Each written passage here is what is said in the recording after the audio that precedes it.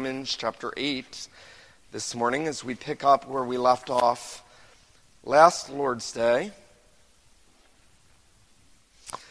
We are right in the section of Paul's letter to the Romans in which he is dealing with the sanctification. He has dealt extensively with how we are accepted by God through of Christ imputed to us and received by faith alone. And then he has transitioned now to deal with the Christian life, how it is that through our union with Christ, we've not only been delivered from the guilt of sin, we've been delivered from the power of sin, and we can now live in newness of life. That was back in chapter 6. We saw last Lord's Day in chapter 7 that while that is true, there is that irreconcilable war going on within us, the flesh against the spirit. There is indwelling sin. Though we do not live in sin, sin still lives in us. And we find this battle, this frustrating battle in the Christian experience. And you'll note that the Apostle Paul, as he autobiographically explains that battle in the life of the Christian, finally cries out in verse 24, "Wretched man that I am, who will deliver me from this body of death?" And he gives that great statement, "Thanks be to God through Jesus Christ our Lord." He knew that there is a day coming when the believer will be fully set free from sin because of the victory that Christ has already gained. He was looking in anticipation to that day, and yet acknowledging the reality. With my mind I serve the law of God, but with my flesh, I serve the law of sin. And so this morning we're coming to the next section of Paul's letter, and we're looking at Romans 8, verses 1 through 4. Paul now pens these great words, "There is therefore now no condemnation for those who are in Christ Jesus. For the law of the Spirit of life has set you free in Christ Jesus from the law of sin and death. For God has done what the law, weakened by the flesh, could not do, by sending his own Son in the likeness of sinful flesh, and for sin.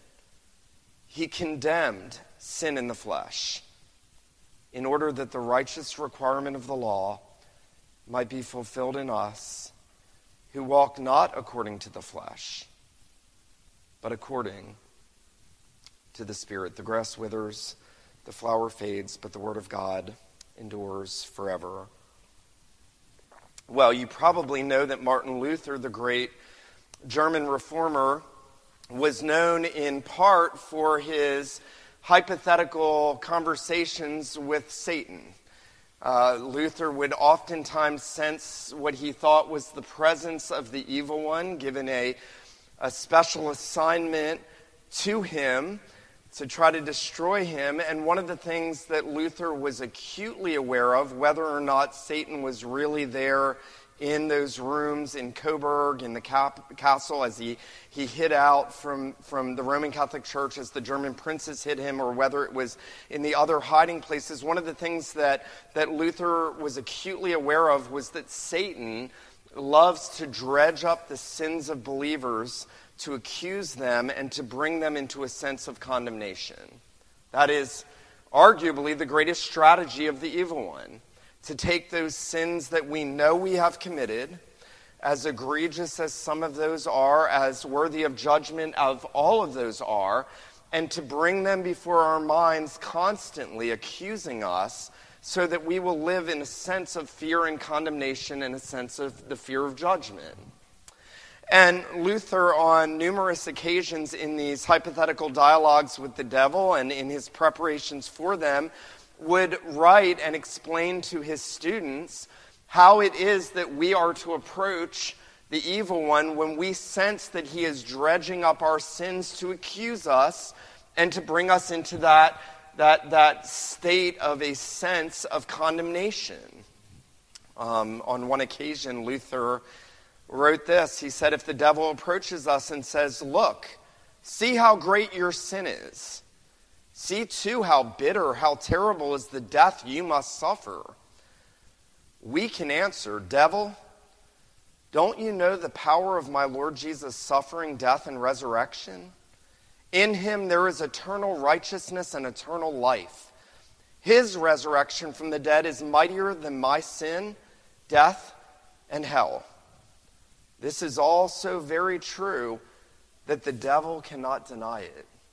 Isn't that a marvelous thought? This is also very true that the devil cannot deny it. Now, Luther wasn't coming up with these things on his own. Luther knew the scriptures well, and Martin Luther knew Romans well. It was Romans that he had been lecturing through when the Reformation broke out in Germany. And no doubt Luther had as one of those strongholds Romans 8:1, one of the great verses in church history. There is therefore now no condemnation for those who are in Christ Jesus. Luther understood that what he said that we ought to say to the evil one when he is attacking us was bound up in the very teaching of Romans 8:1. There is therefore now no condemnation for those who are in Christ Jesus. What a glorious word.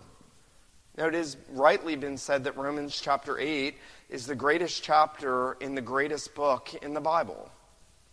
And so it's fitting that the greatest chapter in the greatest book in the Bible leads off with the greatest statement of comfort and assurance for believers. There are so many themes in Romans 8. One of the elders and I were talking this week, and he said, I hope you slow down when we get into Romans 8, because there's a lot in there.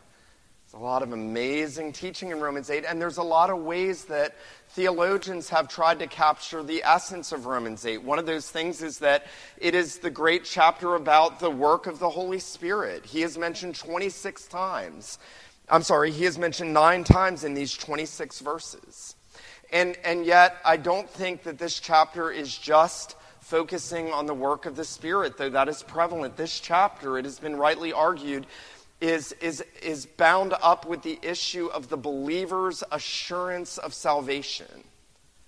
How can I know that I belong to Christ? How do I know that despite the fact that I have this battle and there's still sin in my life, though Jesus has atoned for my sins, though he has paid for the guilt of it, though he has broken the power of it? Notice the last verse of chapter 7. Paul says, so I myself serve the law of God with my mind, but with the flesh I serve the law of sin. And if I recognize that as a believer there's still sin in my life, and there always will be in this life, how can I have assurance that I belong to Christ? You know, I don't have to know anything about you to know that if you're a true believer, whenever you sin against the Lord, it scars your conscience in such a way that you are grieved over your sin and oftentimes feel condemned by it. Unbelievers don't feel that. True believers oftentimes struggle with assurance of salvation because of the presence of indwelling sin. And so it's fitting that no sooner has Paul made this great statement about the reality of indwelling sin in the life of a believer, that he follows it up with that great declaration, there is now therefore no condemnation for those who are in Christ Jesus. Now I want us to consider 4 things as we look at these 4 verses this morning. First, I want us to consider the declaration, no condemnation, and then I want us to consider the realization of that declaration, then the foundation of that declaration, and then the formation of that declaration. The declaration, the realization, the foundation, and the formation. Well, notice there, he makes that unqualified at this point, introductory, unqualified declaration. There is, therefore, now no condemnation. Now, as I have already noted, Paul is linking this to what has just gone before. That's why he says, therefore. Therefore what? Therefore, even though there is this irreconcilable war going on, even though I feel the presence of sin in my life on a daily basis, even though I'm grieved by it, even though I am seeking to fight against it, sometimes failing, sometimes victorious. Despite that reality, there is now, therefore, no condemnation for those who are in Christ Jesus. Now, I noted already that this chapter is really meant to give the believer assurance of salvation, both in light of indwelling sin, in light of what you still are, as well as in light of the suffering that you may endure in this life at the hands of others. It's very interesting. This chapter is bookended. I don't know if you've ever noticed this. It opens with no condemnation. It closes with no separation. What can separate us from the love of God in Christ Jesus our Lord? I am convinced that neither life nor death nor angels nor principalities nor powers nor things present nor things to come nor any other created thing will ever be able to separate us from Christ Jesus our Lord. There is no condemnation. There is no separation. And that is a great comfort to believers. Because as we battle with sin, as we experience suffering, we need this word to come and press deep into our minds and hearts to settle us, to strengthen us, and to lead us forward despite those realities working on us and the evil one working on us through those things, both from within and from without. Isn't that marvelous? No condemnation despite the sin that still dwells within.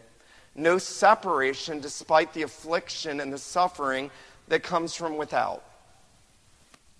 Now, for us to understand the greatness of this declaration, we have to understand what Paul is actually saying. And I mentioned several weeks ago that you could essentially cut Romans 6:1 to 7:25 out of the Bible and connect Romans 8:1 to the end of Romans 5. Remember, back there, he told us that we were in Adam, but now we're in Christ. And because we're in Christ, where Adam brought death and sin and judgment and condemnation, Christ has brought in forgiveness and life and justification. And very interesting, if you want to see this connection, you go back and you look at Romans 5:16, where in that context of Adam and Christ and all men in either Adam or in Christ, the Apostle Paul says this: the free gift is not like the result of that one man's sin. For the judgment following one trespass brought condemnation. Listen to that. The judgment following one trespass, Adam's, brought condemnation. But the free gift following many trespasses, that's ours, brought justification. Now that means that the opposite of condemnation is justification. The opposite of justification is condemnation. You see what Paul's doing there? He's juxtaposing our acceptance with God because of the righteousness of Christ with the condemnation we deserve by nature. John Murray, that great theologian from Westminster Seminary, said this: condemnation is the opposite of justification. Justification implies the absence of condemnation. There is no condemnation for those in Christ. Murray says this, he says, since the theme of Romans is the complete and irreversible justification of the ungodly, the complete and irreversible justification of the ungodly, it carries with it the annulment of all condemnation. So essentially, if God would take us when we were ungodly, and he would justify us through the bloodshed and the sinless life of Jesus, and he would accept us as righteous in his sight because of the righteousness of Jesus imputed to us when we were ungodly, he has removed all prospect of condemnation from the believer. Now, I don't know what is a greater motivation to Christian living than that. And let me say this morning, when that is not deeply settled in your mind and heart, you will not live a fruitful Christian life. You will try to live the Christian life in legality. You will try to pull yourself through legally as if you're doing what's pleasing to God while having a sense that God's going to condemn you. But when that sinks in and we realize there's no condemnation because God has already accepted me in Christ freely by his grace when I was ungodly, because I am now united to him and there is no condemnation, we want to live the Christian life for God fully and with joy. That's amazing. That's the secret. I don't know many of you well. I know some of you well. But I know that you need to hear this desperately. Because I know that so often Christians go in every direction around this, bypassing it, instead of receiving the comfort of it. Listen to this. Sinclair Ferguson, reflecting on the greatness of this verse, says, "There isn't a single sin in my life that can possibly condemn me because now I am in Christ Jesus." That's important because Satan has a way of reminding us of our sin and bringing them to the surface. This is what Luther felt. It's actually what the greatest saints in church history have felt. John Newton, in one of his great hymns, put it this way. He said to the Lord, "Be thou my shield and hiding place, that sheltered near thy side, I may my fierce accuser face and tell him, thou hast died." You see, when we forget that there is no condemnation for those in Christ, we are forgetting what Christ has already accomplished. We are taking our eyes off the cross.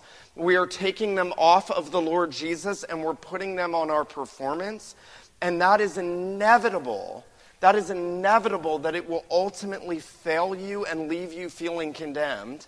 And so the apostle wants this to wash over you this morning. If you are in Christ by faith, if you are united to him by faith, if you're trusting in him, if you're resting in his finished work, Paul says, and the Holy Spirit says this morning, there is therefore now no condemnation. Now here's what's amazing. God has already brought the end time verdict into being in time and space. I want you to see this. Back in chapter 7, verse 24, Paul said, "Wretched man that I am." Not that I was, that I am. Wretched man that I am.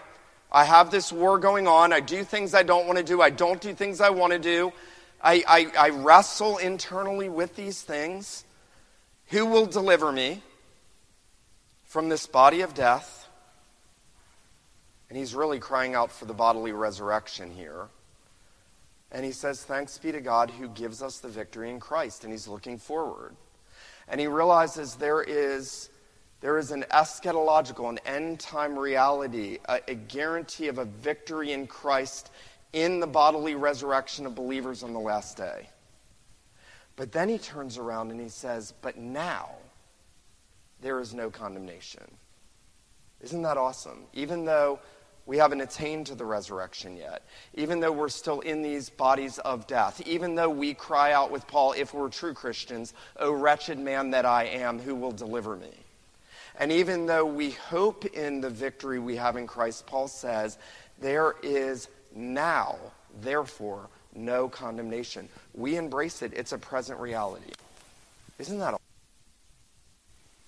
This is not the stuff of false assurance. This is what God has done. This is what Christ has done. This is the realest and truest thing. If you don't feel this, it doesn't make it any less true. Our justification is a legal reality before God. The second you believed in Christ, you were justified. The second you believed, there was no condemnation. Because Christ took the condemnation on himself. And Christ has atoned for all your sins so that there's not one sin that can condemn you on Judgment Day. Now, that's marvelous. Because that means we can take this verse and we can not just look at our own sins, we can look at the sins of those saints in the Old Testament. We can see Noah passed out drunk in his tent, and we can hear God saying to Noah, no condemnation. We can see David taking another man's wife and premeditating the murder of her husband, one of his mighty men, and we can hear God saying to David, no condemnation. We can look at all the sins of all the saints through all time, and we can hear God saying to them, there is no condemnation for those in Christ. Now, that's the declaration. And then there's the realization.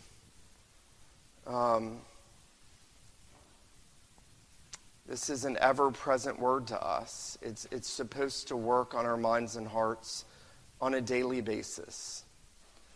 Our Christian life is so much like a roller coaster. So many twists and turns. We have good days and we have bad days. A lot of ups and downs. Times when we are backslidden, times when we are very close to the Savior. The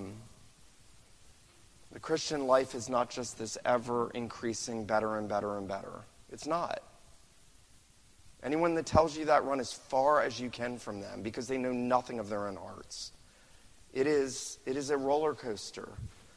And in the midst of that, this word constantly comes to bear. There is now no condemnation if you're in Christ. Now, there's a qualifier. If you're in Christ, you have to be united to him. You have to be savingly united to the Savior. And that happens the second we believe in him. In fact, union with Christ goes back to eternity. Remember that Paul at the beginning of Ephesians 1 said that God the Father chose us in Christ before the foundation of the world. And then in time and space, we were united to him. He represented us. Everything that he did as the representative of those chosen in him before the foundation of the world. But then when we finally came in our experience to believe in him, to trust in him, to repent and believe the gospel, we were savingly united to him. We became like a branch in the vine.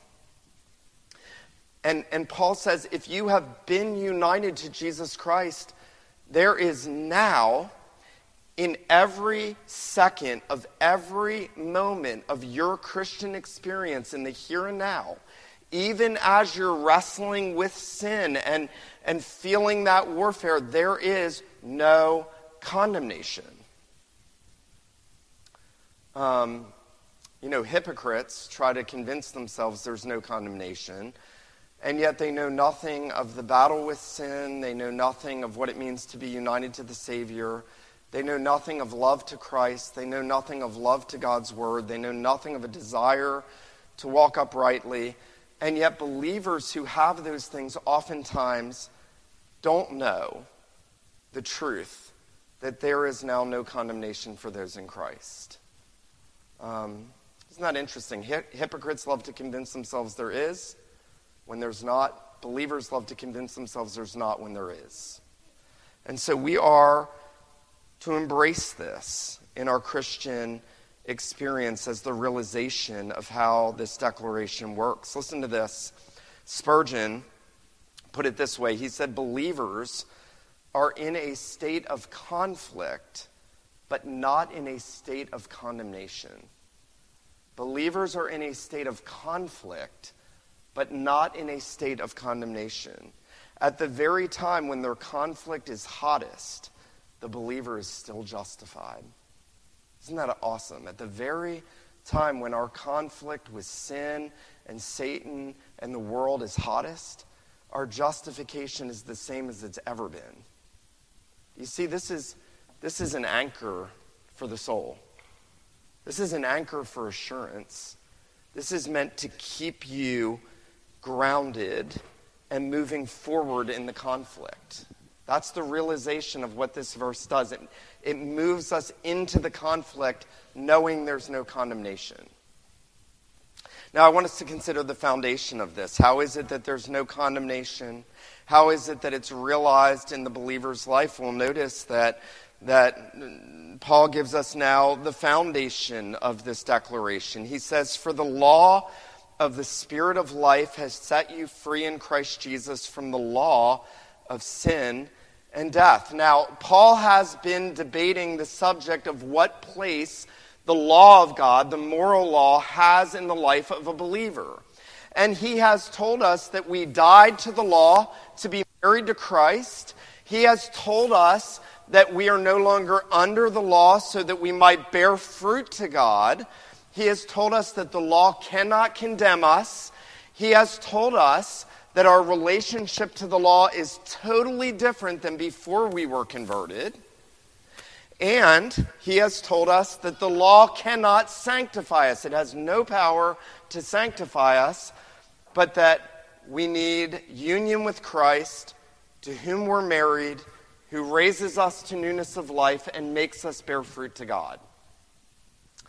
And now, he plays off of that word law, talking about the Mosaic law, and he uses it in a different way. Notice this. He says, "For the law of the Spirit of life has set you free in Christ Jesus from the law of sin and death." Now, Paul's use of the word law here is that of a principle. The principle, how things in reality, the principle of the Spirit of life in Christ has set us free. Now, this is really where Paul is introducing the Holy Spirit to us. And he's saying that believers who are united to Christ have been given the Spirit of Christ. They have the Spirit of life in Christ Jesus. They've been raised to newness of life by the Holy Spirit. They've been regenerated by the Spirit. They've been born of the Spirit. They've been filled with the Spirit. And now the Spirit of life in Christ has set us free from the law, the principle of sin and death. Because before we had the Holy Spirit, all we did was sin, and that sin brought condemnation on us through the ministry of the moral law to condemn us to eternal death. But now, Paul says, in Christ, we've been given the Holy Spirit, who is the Spirit of life, and he has delivered us from that condemnation that the law pronounces on us because of our sin, resulting in eternal death. And then he goes on to explain more of this foundation of how there's no condemnation. Notice verse 3. "For God has done what the law, weakened by the flesh, could not do." God has done what the law, weakened by the flesh, could not do. Now notice that for us to be removed from out under the condemnation of God, God had to do something. There was nothing you could do. There were no steps you could take. There was no effort you could employ. There were no activities you could involve yourself in. There were no works you could contribute. There was nothing we could do. In fact, further than that, there was nothing the law of God could do. That law that demanded your obedience, that law that said, "Cursed is everyone who does not continue in all things written in the book of the law to do them." That law only brought condemnation. It could not deliver you. No amount of desire in keeping it, no effort to keep it, no contribution on your part to trying to fulfill its demands could ever deliver you from the condemnation that it pronounced on you because of your sin. And so God did something. And this is marvelous. The God against whom we sinned, who pronounces that condemnation, who gave that law, of whom that law is a reflection of his holy character. That God did something to deliver you from the condemnation you deserve before his judgment seat, in order to deliver you and to do what the law could not do. You see what Paul's doing? He's still dispelling any notion that you can be justified or sanctified by the law. He is saying, if you are trying to gain acceptance by God by law keeping, the law could not do it. If you are trying to find deliverance over indwelling sin in your life, the law does not have power to do it. But God did something that the law could not do, in that it was weak through our flesh. The law could not do it because of the weakness of our sin. The law could not do it, not because of any blemish in the law, but because it's an instrument that was never intended to do that for you. I love golf. I'm terrible at it. Some of you will attest to that in here. Really terrible at it. But if you gave me a new driver, and I do welcome new drivers as gifts, if you gave me... I'm like, no, come on. If you gave me a new driver and I took it home and my wife said, honey, we really need to hang these paintings. And I said, you know what? Somebody just gave me a new driver. And I went over and I tried to hammer a 16-penny nail into the wall with a driver. I'm going to ruin that driver real quick because that's not what it was intended to do. The law was never intended to justify or sanctify you. It has no power to do that, and it was never God's intention. It is merely a means of showing us our sinfulness and showing us what is pleasing to God. That's it. And so notice what Paul says. God did what the law, weakened by the flesh, could not do by sending his own Son. In the likeness of sinful flesh on account of sin, he condemned sin in the flesh. How is it that I can stand here and from God's word tell you this morning there is no condemnation for you right now if you're in Christ? It's because God did what the law couldn't do, because he sent the eternal Son to take on flesh and blood, to be incarnate in the womb of the Virgin Mary, to live a sinless life all the way into adult manhood, to be nailed to the tree because of your unrighteousness and my unrighteousness. And when all of our sins were imputed to him and he was nailed to the tree, God condemned your sin in the flesh of Jesus.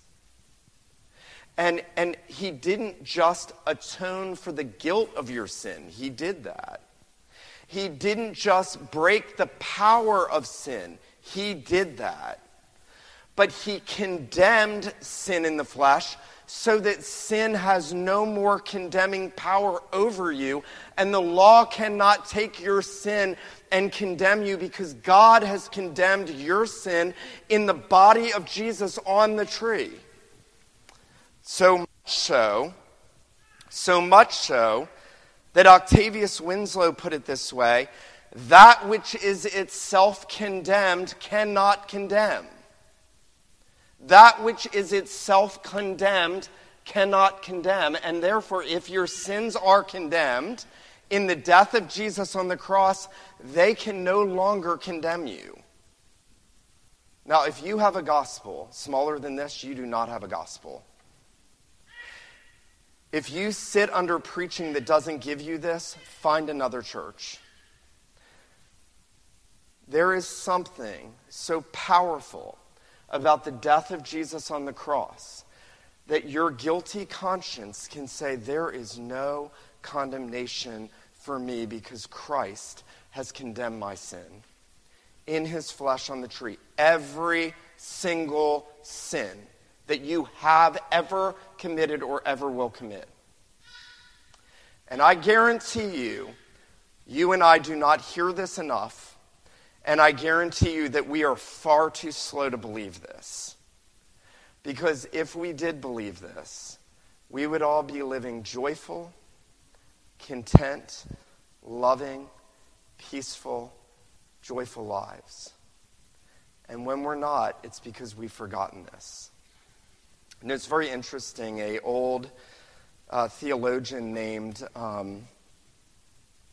Hugh Martin, once reflecting on the substitutionary nature of Christ for us and what it meant that our sins were imputed to him and what it means that his work is credited to us, he noted that when our sins were imputed to Christ, they had an impact on him. They affected him.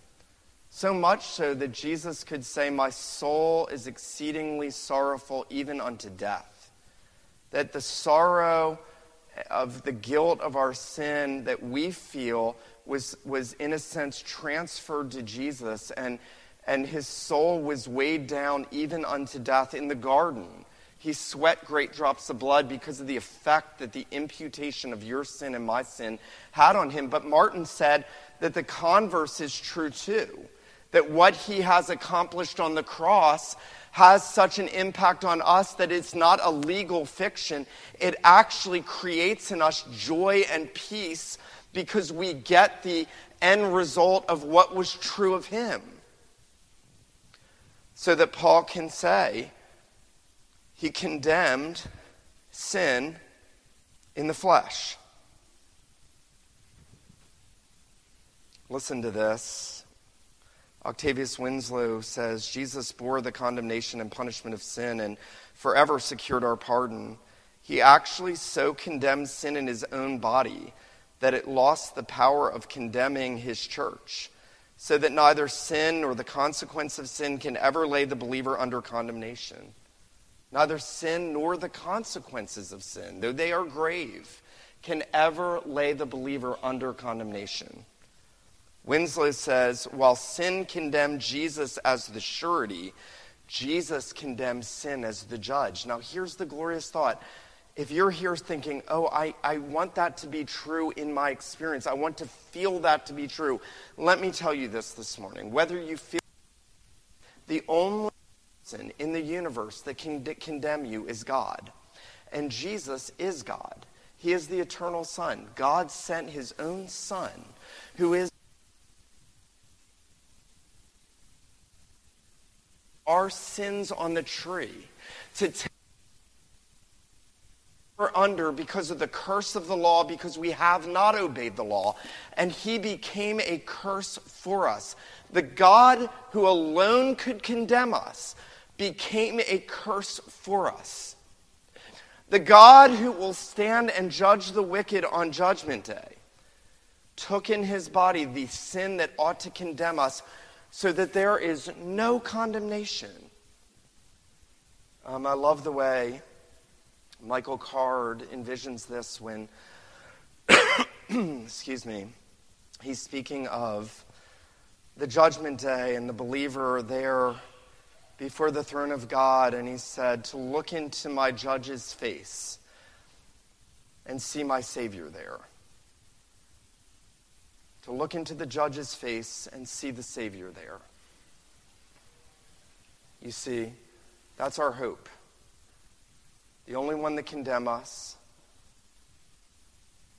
came in the flesh, yet without sin, and condemned sin in his own flesh on the tree, so that that pronouncement, there is no condemnation, might be pronounced over you as the truest and realest thing. It is the truest and the realest thing if you're in Christ Jesus. Now let me say that this morning. There's a formation that this does to us as we close. We've heard the declaration. We've touched on the realization. We've considered the foundation. Now there's a formation. Paul has said numerous times that God's grace doesn't lead us to live a life of sin. It leads us to live a life of renewed desire to do what is pleasing to God. And yet, we still have that battle within us, Romans 7. And yet God is giving us ever new supplies of grace in Christ so that we will be fruitful in every good word and work. Notice the formation. Notice this verse. In verse 4, he says, in order that the righteous requirement of the law might be fulfilled in us who walk not according to the flesh, but according to the Spirit. Now, this means that when I hear the declaration, there's no condemnation, that should fuel my desire to walk in the Spirit and do those things that are pleasing to God, not give me license to sin my head off. It should fuel me to do what is pleasing to God. Now, let me say this morning. There's no small debate in church history. There's no small debate over what Paul means by the righteous requirement of the law fulfilled in us. There are some who think this is talking about the work of God in sanctification. There are numerous theologians that think he's talking about God leading us in paths of righteousness and us fulfilling the evangelical conditions of the law. But I think John Calvin is right here. I think he's still reflecting on the righteous requirement, and that is the legal demands of the law for perfect, personal, and perpetual obedience. And that what he's saying is Christ has fulfilled that for us and is now at work in us because he has fulfilled that for us, because he has accepted us, because we are the recipients of his righteousness, because he has fulfilled that law and has imputed it to us and has given us his Holy Spirit to indwell us, that at the same time as sin still indwells me, Christ indwells me by his Spirit. And because Christ indwells me by his Spirit, Paul says that we are those who do not live as our practices according to the flesh, but according to the Spirit.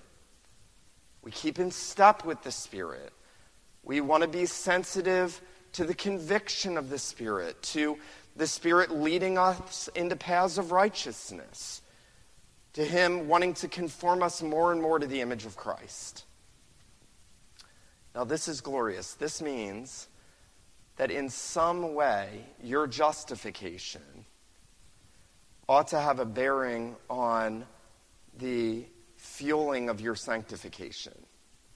Because when I remember that God did what the law couldn't do in condemning my sin in the body of Jesus, so that there is no condemnation for me in Christ, I want nothing more than to live in the Spirit and not according to the flesh. And the Lord wants you to understand these things this morning. Let me say this as we close. It doesn't matter how little or how much progress you think you've made in your Christian life. There is no condemnation for those in Christ. Let me say that again.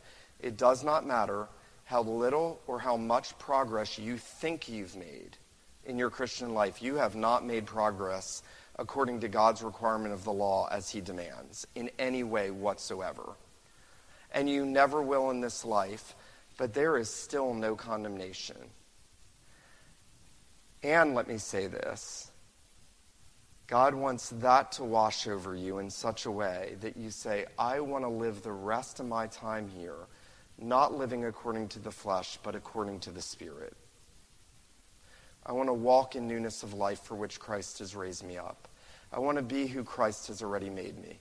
I want to live in such a way that reflects that I believe there's no condemnation, that Christ has already condemned my sin in the flesh, that I'm united to him, that I am forever united to him.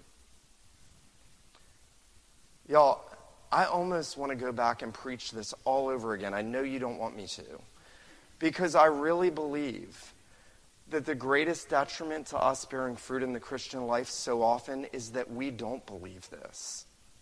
And we can say we believe it, and we can quote that verse from chapter 8, verse 1, but inside, we often allow the attacks of Satan to leave us feeling condemned over our sins and failures. And so we got to go back to the foot of the cross.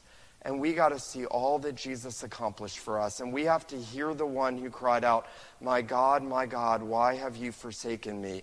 And we have to say, he was forsaken that I may not be. He was condemned that I may not be. He condemned my sin in the flesh so that I will not be condemned on Judgment Day because of it. Now, if you're not in Christ, none of this is true for you. If you've never trusted in the Lord Jesus as the only Savior of sinners, none of this is true for you. There's only condemnation. And that condemnation will be realized in eternal judgment forever. Forever. And it will be unending, and it will be horrible.